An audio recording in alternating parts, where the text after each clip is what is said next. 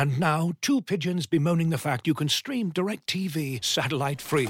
Hey, Frank, a little birdie told me you don't need a satellite dish to get DirecTV. What's little birdie? Was it Jimmy the Sparrow? It's a figure of speech. Point is, you can stream DirecTV over the internet now. Oh, sure. Next you're going to tell me those big birds are made of metal and filled with people, right?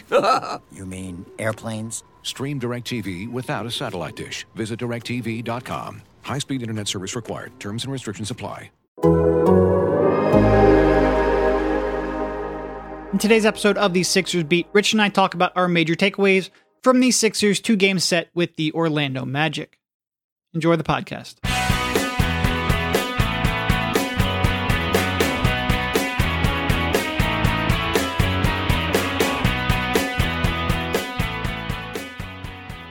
All right, welcome everybody. This is Derek Bodner, joined by Rich Hoffman on the Sixers Beat, part of the Athletics Podcast Network. We are here recording on Thursday after the invigorating 2-game set against the Orlando Magic, which the Sixers split thanks to Why are you going to clown the Magic like that? What's going on? You know what? It actually was pretty entertaining. When I was looking at the schedule coming up, I'm like, man, the only time we really get two back-to-back sets is against Detroit and Orlando, and it's like, can't we get something a little more entertaining? But to be honest, that was a pretty good set. The Magic are a pretty entertaining, certainly more entertaining than their record would suggest. I think they're on Wednesday night, we maybe saw a little bit why, for as entertaining as they can be, they're still just 20-32. They cannot shoot straight all the time, and that night they were 6 for 38. Certainly played a factor into that loss for them. But they probably deserved more than I gave them to start. That's fair. That's fair. Yeah.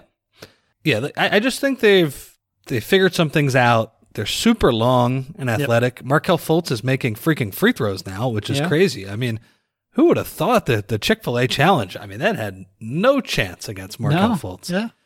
He was very good. Nick Claxton's a threat. Markelle Fultz was not. No, Nick Claxton. I mean, Markelle Fultz at least shoots it straight. So, yeah, I just They think... didn't even get any for Nick, did they? The Nets came in with Claxton and Simmons, and we didn't get any Chick-fil-A out of it.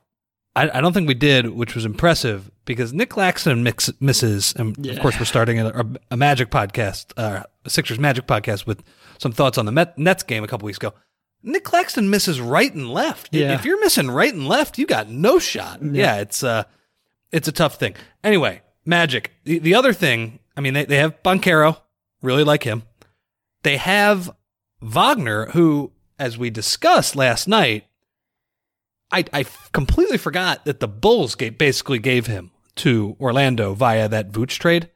And it made me think, man, like, I do not know pick protections and kind of these trades like I used to. If that was 2016, I would have known in 5 seconds, oh yeah, Vucevic trade, just because the Sixers were swimming at that end of the pool. Yeah. The shallow or deep end, depending on how you want to describe it. Now I got no idea, and I'm thinking, man, I mean, Franz Wagner, very nice little player there.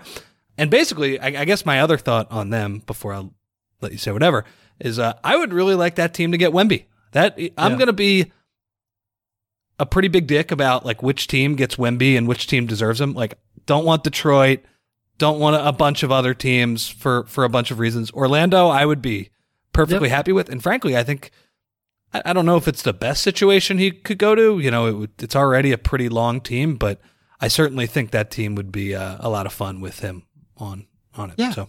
Yeah, they've got a lot of young players they can trade. They've got most or all of their picks. I'm not 100% sure. They think they've got some extra picks coming in. Don't they have one more coming in there from Chicago? Sort of reiterating the conversation top 4 protected. That me, you, Kyle, and a couple other people were having there in the press room last night. No, they're a young, interesting team. They are still missing a player or two on offense who can really be that sort of piece that gets them makes all the other pieces fit. But defensively, they can fly around. They can certainly use their size, athleticism, speed to cause some problems. They did that against the Sixers for 2 straight nights. 18 turnovers there in that second game, even in the Sixers win. Not all of them were related to Orlando. Like, there were definitely some unforced turnovers. From James Harden's spot, he had 7. Some of them, though, like, they were bad and stupid passes, but they were also passes that Orlando was able to capitalize because they can cover up a lot of ground. But certainly some of them were unforced.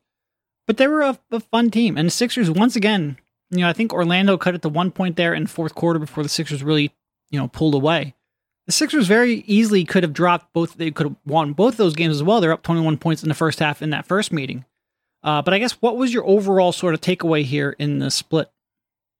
I think my takeaway, and again, it was a couple of weird games. Last night's game was a slog throughout. The first game was classic Sixers get up by 20 points and just start, as you have said, they F around, which might, do they ever not F around when that happens? No. They are awful at that. I mean, that team was begging to get smoked with their offense. And as you were right to tweet out, they found out.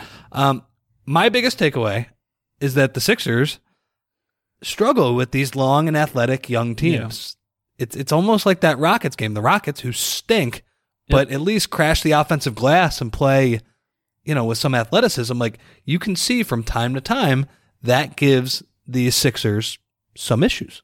Do playoff teams tend to be slow and unathletic? No, they don't.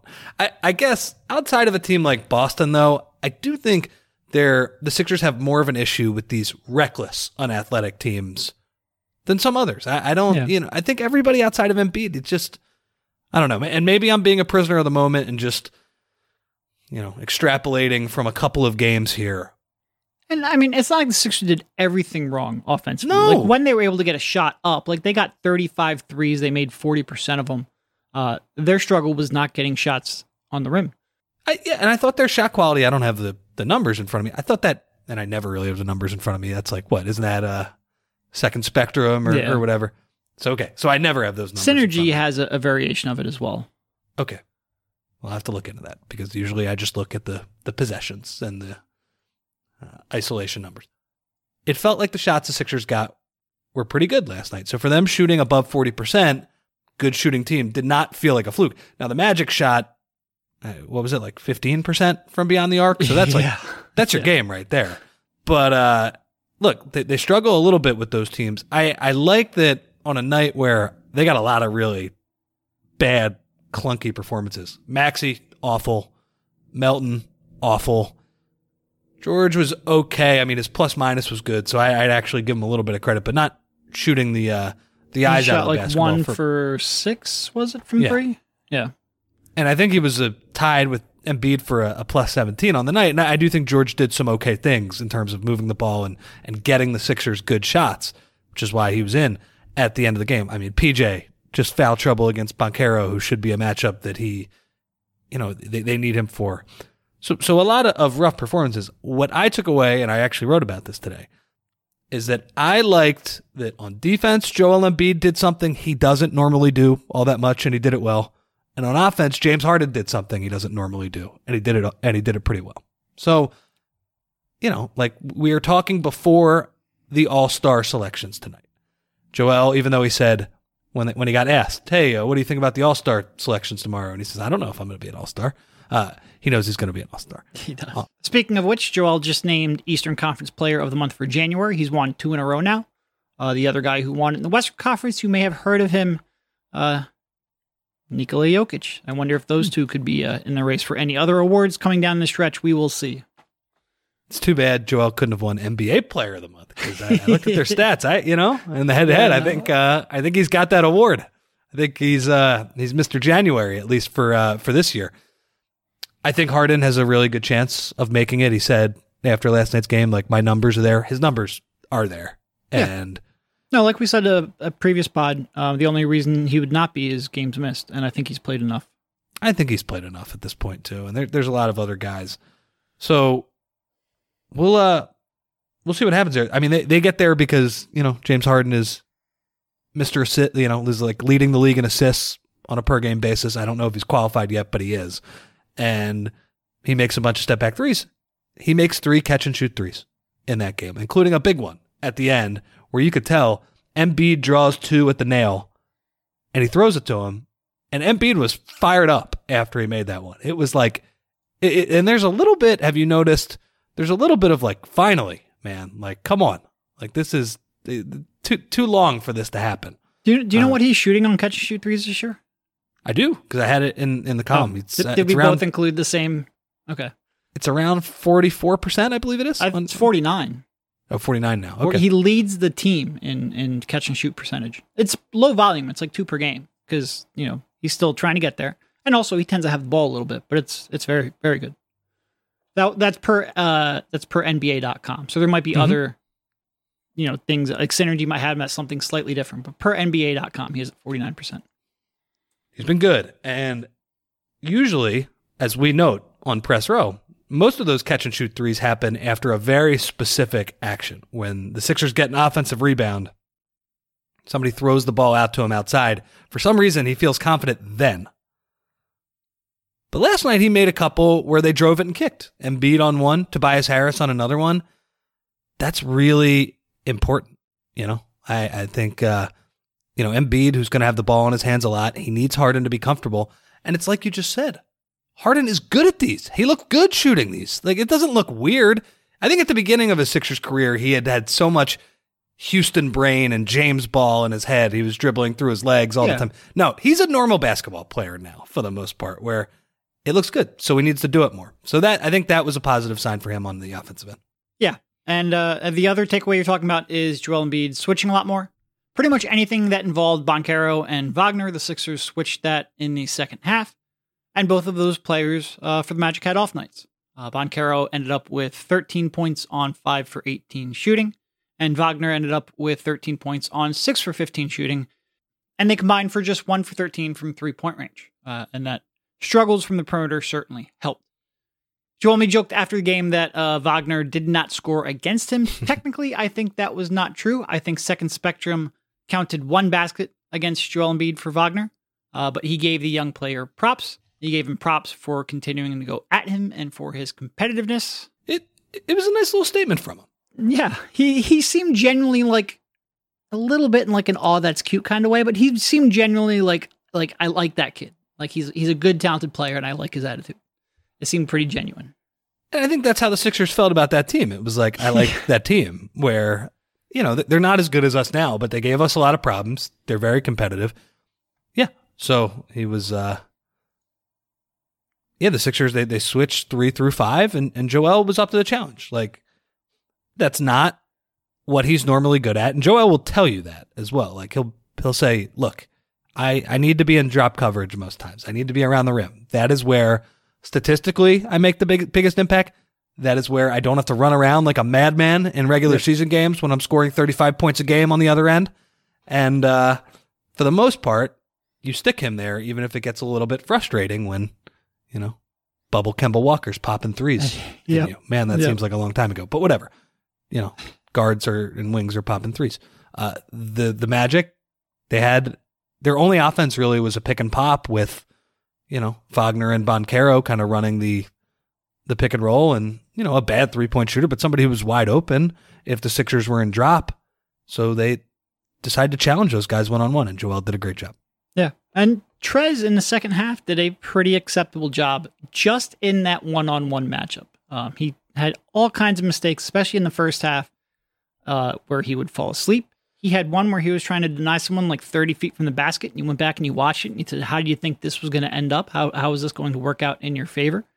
There was that one miscommunication in the third quarter between him and Thibault, and that one was strictly on Thibault's part. And I didn't see it live. I just saw Trez respond and sort of like clap at Thibault, but then you went back and you watched it, and before, as the play was unfolding, he was signaling to Thibault, he was yelling at Thibault, and Thibault just kind of like ran through a stop sign at third base.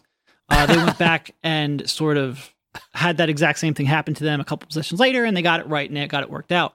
But I thought Trez held up pretty well, just in terms of, keeping Wagner off, just putting a body on him and moving his feet in a way that Trez doesn't usually do all that well. So I give him a little bit of credit bouncing back in that second half, because part of that run came with Embiid on the bench there early in the fourth quarter, and they held up pretty well. And it's weird giving Trez defensive props, but I thought he did a reasonable job in the second half after a pretty disastrous first half. He grabbed a couple rebounds too, which was nice. I just have the picture of Thibault in my head of Thibault as a baseball player, just running through stop signs at every possible. He plays a little bit like Victorino. Now that I'm thinking about it. Yeah, I mean Victorino, one of my all-time favorites. Yeah. He's one of my all-time favorites because after, in interviews and press conferences, his verbal crutch, like mine is and like his was very unique to him. His was no questions asked. That's what it was every time. No questions asked. Yeah. So, Thibault just trying to score from first on a single would be a very funny kind of. It seems like something he would do. Yeah. Yeah. He'd be that slap hitter who also didn't walk, but tried to be overly aggressive on the bases. That's Thibault. Matisse Thibault is drawing interest around the league now. Yeah, reportedly. We'll see. We have the trade deadline coming up in exactly a week. A little light on the rumor front, but we will have more time to get there. Have been some rumors there about Thibault not being untouchable. I question whether he was actually ever untouchable. A player like Matisse Thibault is never untouchable. Just gets reported that way because of leverage. But outside of that, the rumor mill has been pretty quiet. It's pretty much been Thibault or ducking the tax. Those two are not necessarily mutually exclusive. We will see what the Sixers end up doing, but we will have more on that in a future podcast. Offensively, Joel, go ahead. I do think that, and I don't want to get into too much. I do think we have an interesting discussion to be had about Thibault and what they do with him this year. Yeah, that's all. And so it's a little preview for the Saturday or the Monday pod, whatever we do. I agree. All right, going back to Embiid, ended up the night with 28 points on 9 for 17 shooting, had 20 of those 28 points in the first half when he was obliterating Orlando's front court, played a little more of a setup man role down the stretch. What did you think of his overall game? Thought it was a throwback game in a sense, and the reason why was in the first quarter.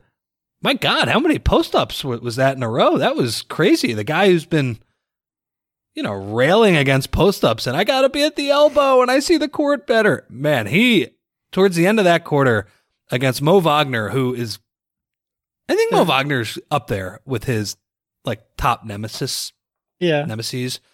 Not in a Mo Wagner could stop him way, but right. Mo Wagner flops every time. Yeah. Did you see the one where he was practically in the stands? It was like watching The Matrix. Yeah, it was absolutely crazy. Yeah, it was like the guy's running up the walls. He flying back in midair. I remember too, the funny thing was I made a note of the play in my, on my computer. So I take my eyes down for a second. And then I realized after it was over, I was like, wait, why is Mo Wagner sitting in front of the Sixers bench? He started on the left block on that play. I think when the foul was committed, that was something. I will give Mo Wagner credit though. In the game that the Sixers lost, he got Joel. First off, he scored on him a couple of times. But he got Joel for an offensive foul, and Joel had 5 fouls. At the end of that game, I really think he got into Joe's head where he was just Joe was like, oh my God, if I drive, he's going to flop and he's going to get the call. And it was, I don't know, it was a little bit of a mind F by Mo Wagner, where I think 25 times in his career that hasn't worked out. Yeah, he might have drawn an offensive foul on Joel, but Joel scores on him with ease, with pleasure, with all of those things. But I think he got to him a little bit. And Joel said, after the game, I'm paraphrasing a little bit, it's yeah, I mean, when you're playing a guy who flops every time. So, I think he has a little more respect for one of the Wagner brothers than the other one. But who's to say? Yeah, who's to say? One of them was a slightly better player, too. Yeah. It was a throwback game for Joe, though. It felt like, I don't know, it felt like a 2019 good game for him. A bully ball Brett era game. Yeah. And 28 points, right? Yep. Bully ball, really good defense.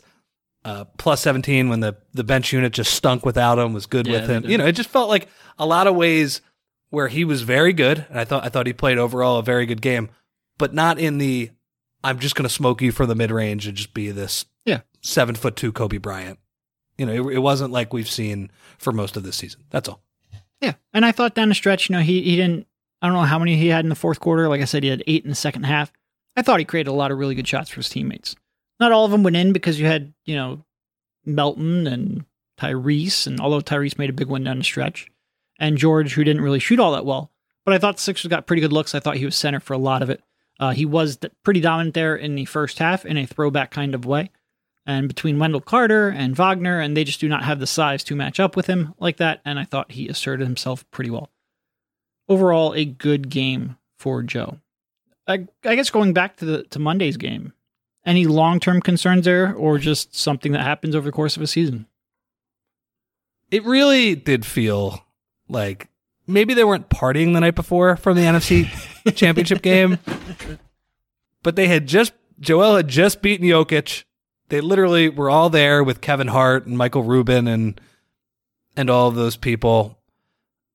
I don't know. It felt like they didn't treat the game with the seriousness that they needed to. I will say, after that game was over, we talk about Joel, how he's usually, grouchy after losses. He's not in a good mood at all. He was fine after that loss. I think that was okay. It happens sometimes. And you know what? They did, with a little bit of 3-point Jedi defense, they did get it back on Wednesday. So I don't know, man. Like it almost came too easy to them. They got up so early in that game that they just got so lazy with their passes, these pick sixes. I mean, I guess the other issue with the athleticism that was really apparent in Monday's game is that they got smoked on the glass. And that's the issue. Like when they get stops and rebound, they're going to be fine for the most part. But when they don't rebound, like against a team like Orlando that just has the athleticism advantage, the skill advantage they don't have really in any spot, maybe Banchero against Tucker, definitely Banchero against Tucker, but everywhere else, no. That's the only way you can lose to them. And they just did all of the bad things, the transition defense, the turnovers, but also the offensive rebounding. Yeah.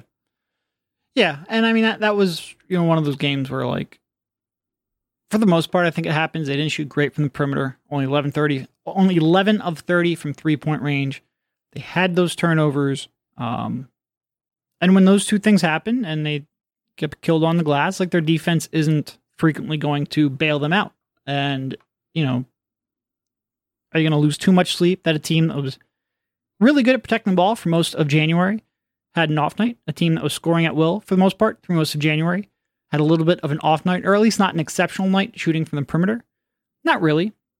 The larger concern to me wasn't the turnovers or the shooting or any of that. It's the defense. And the defense was bad at points of that game against an Orlando team that really struggled to score in the half court. But I don't think it's necessarily anything new of a concern. It's sort of like when they were winning 20 out of 24, they were sort of, winning in spite of their defense, and it sort of caught up to them when they had an off night.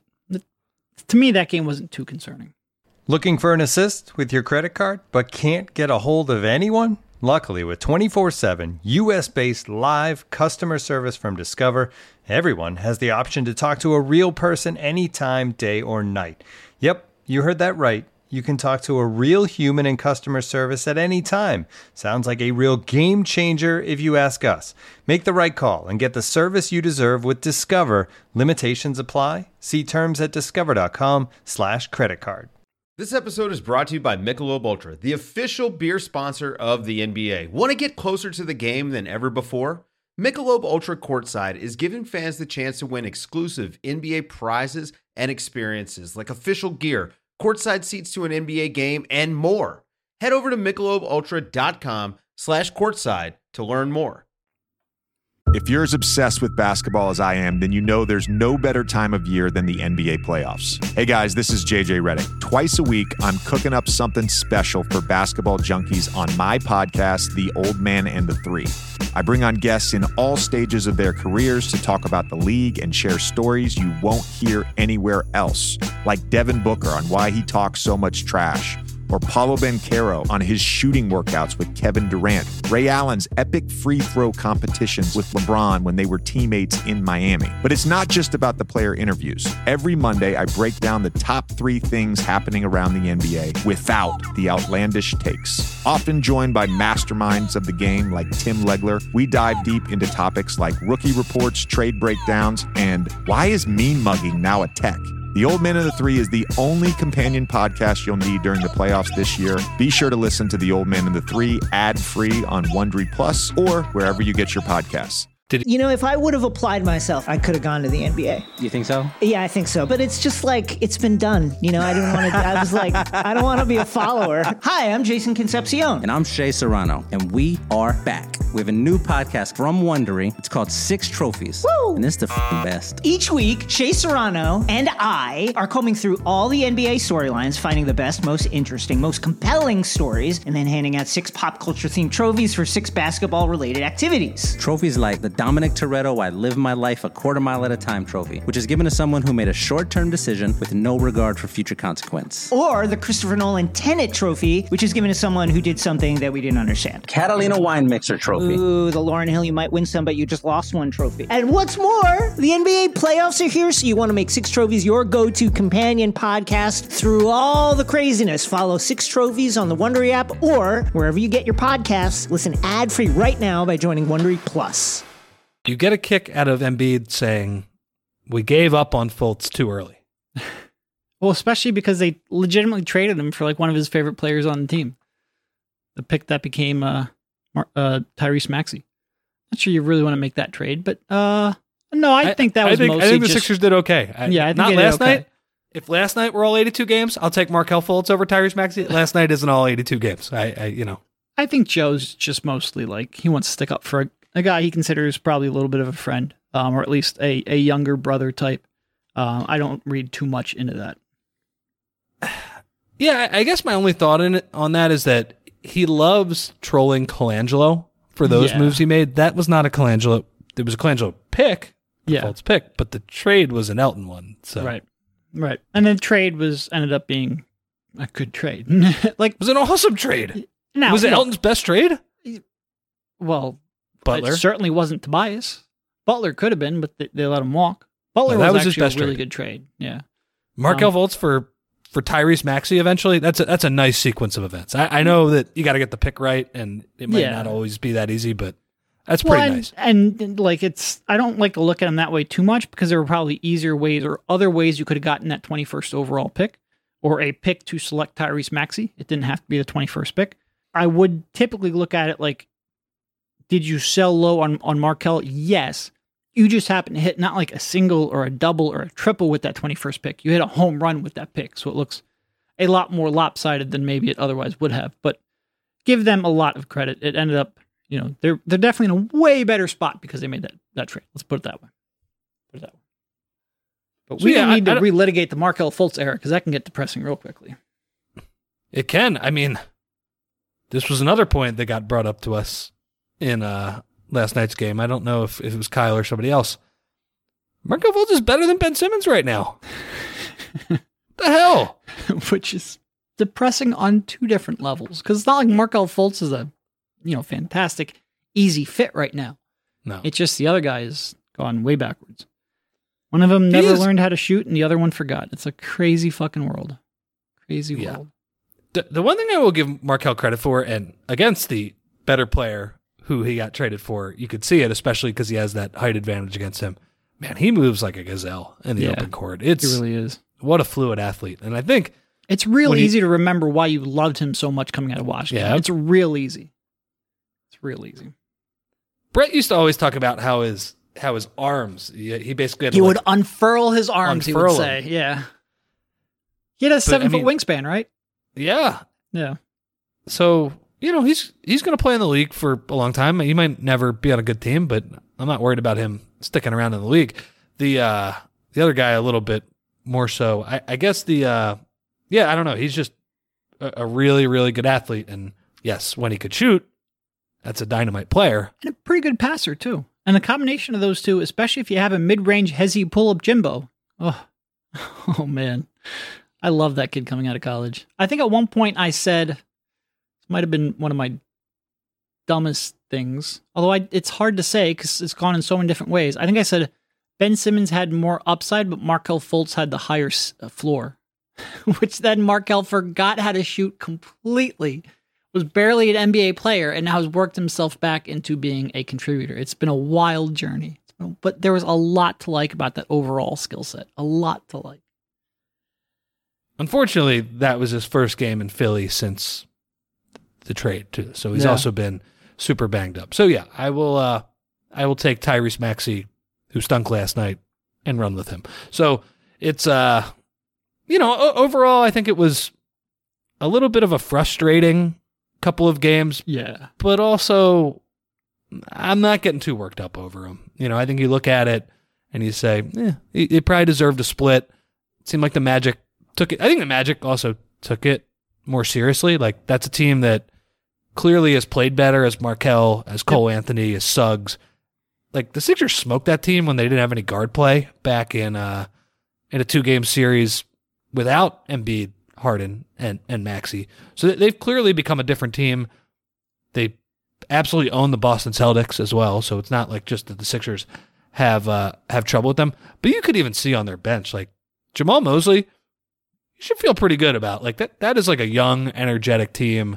They're clearly, cheering for each other and kind of, I don't know, it seems like they're emphasizing the right things. They're emphasizing process over results, like, especially like guys miss shots, but they're hustling. Like, those things seem like they're getting pointed out. And so that's what happened. And the Sixers are a team that wants to play in June, and sometimes playing those teams in mid-January sucks. It's not fun. So that's what happened. And, like, they're really young. Like, what's Banchero, like 20? Wagner's like 21. I think Suggs is right there. Like, they're a young core. They have a lot of, even someone like Markelle, you look up, he's only 24. Like, he's not like an old player. He's just been around for a while. They've got a lot of youth, a lot of room to grow, a lot of picks coming in. They have to sort of like steal a phrase, they have a lot of optionality going forward, and it'll be interesting to see how they rearrange that team. Not all of their players will be there when they are good, but I think they will eventually be good as a team. It'll be fun to watch. Yeah. I definitely think in a couple years they're going to be good. They have those picks. Yep. This wasn't like a great 2-game set for the Sixers. They didn't play at their highest of levels. Grabbing a split, like, they didn't exactly lose a lot of ground either when you've just gone 20-4 over the last month and a half. A little bit of a letdown is somewhat expected, or at least understandable. And now we will see what they do here as they go out on the road. They won't be tested right away. They have the Spurs in San Antonio, and then they have the Knicks in New York. So it'll be a little bit before they really get tested, but it's coming up soon. They, I will say, they do have Spurs and Rockets losses on the ledger. They do. This year. That's true. That's a fair weird point. one. The Spurs loss came when the Phillies were playing like Game 4 of the NLCS. So yeah, we didn't really care. We barely talked about it. More Sixers podcast. I remember watching that Phillies game afterwards. I went to an establishment afterwards to watch that game, and which was an awesome game. Phillies hit a bunch of home runs, came back, after somebody had a tough start in that game. Whatever. And there was a bunch of people who just said, they're going to fire Doc? And then I said, probably not. And they just said, all right, let's watch the Phils. The only thing people cared about with the Sixers at that time of the year. And quite frankly, now with the Eagles, not a whole lot of interest in the Sixers either, but it's coming up shortly. The Eagles season will end one way or the other. We all hope one specific way, but either way, it will end. And the Sixers will be right smack dab in the middle of a really tough stretch of play. We've even got a couple here we've got one against the Celtics here coming up, which at least that will be another one against the Knicks. Two against the Knicks, yeah. Well, 2 against the Knicks. I actually meant the Nets. I just can't speak. We'll see how many players are there for that game. And then Memphis. There's a lot of really good games coming up. Not Cleveland just game that coming up too. Not just that crazy schedule in March, but even the latter half of February, largely at the Wells Fargo Center, there are some good games coming up. So I'm excited to see how that is. All right, so I think that will probably be just about enough here for this one. We'll keep this short and sweet. Next podcast will probably be a little bit of trade deadline talk and speculation, because not so much you can take from a game against the San Antonio Spurs. Although, like you pointed out, they did beat the Sixers earlier this year, so who freaking knows? But the main storyline there is not what happens on the court, but who is sitting there on the sidelines for the Spurs, and you can only talk about that so much. We'll start our trade deadline chatter in earnest there in the next podcast. Thank you, Rich, for jumping on, and we will talk to you soon. See you, man. As you've probably heard by now, we've teamed up with BetMGM this season. We'll be using BetMGM lines to make all of our picks, and we'll have special offers for our listeners each week. If you haven't signed up for BetMGM yet, use bonus code TheAthletic, and you'll get a 1-year subscription to The Athletic, plus up to a $1,500 first bet offer on your first wager with BetMGM. Here's how it works. Download the BetMGM app and sign up using bonus code THEATHLETIC. Make your first deposit of at least $10. Place your first bet on any game and claim your voucher for a 1-year subscription to The Athletic. See BetMGM.com for terms. U.S. promotional offers not available in D.C., Mississippi, New York, Nevada, Ontario, or Puerto Rico. Gambling problem? Call 1-800-GAMBLER. Available in the U.S. Call 877-8-HOPE-NY or text HOPE-NY 467-369 in New York. Call 1-800-NEXT-STEP in Arizona. 1-800-327-5050 in Massachusetts. 1-800-BETS-OFF in Iowa. 1-800-270-7117 for confidential help in Michigan. 1-800-981-0023 in Puerto Rico. First bet offer for new customers only in partnership with Kansas Crossing Casino and Hotel. Don't forget, if you haven't signed up for BetMGM yet, use bonus code THEATHLETIC and you'll get a 1-year subscription to The Athletic, plus up to a $1,500 first bet offer on your first wager.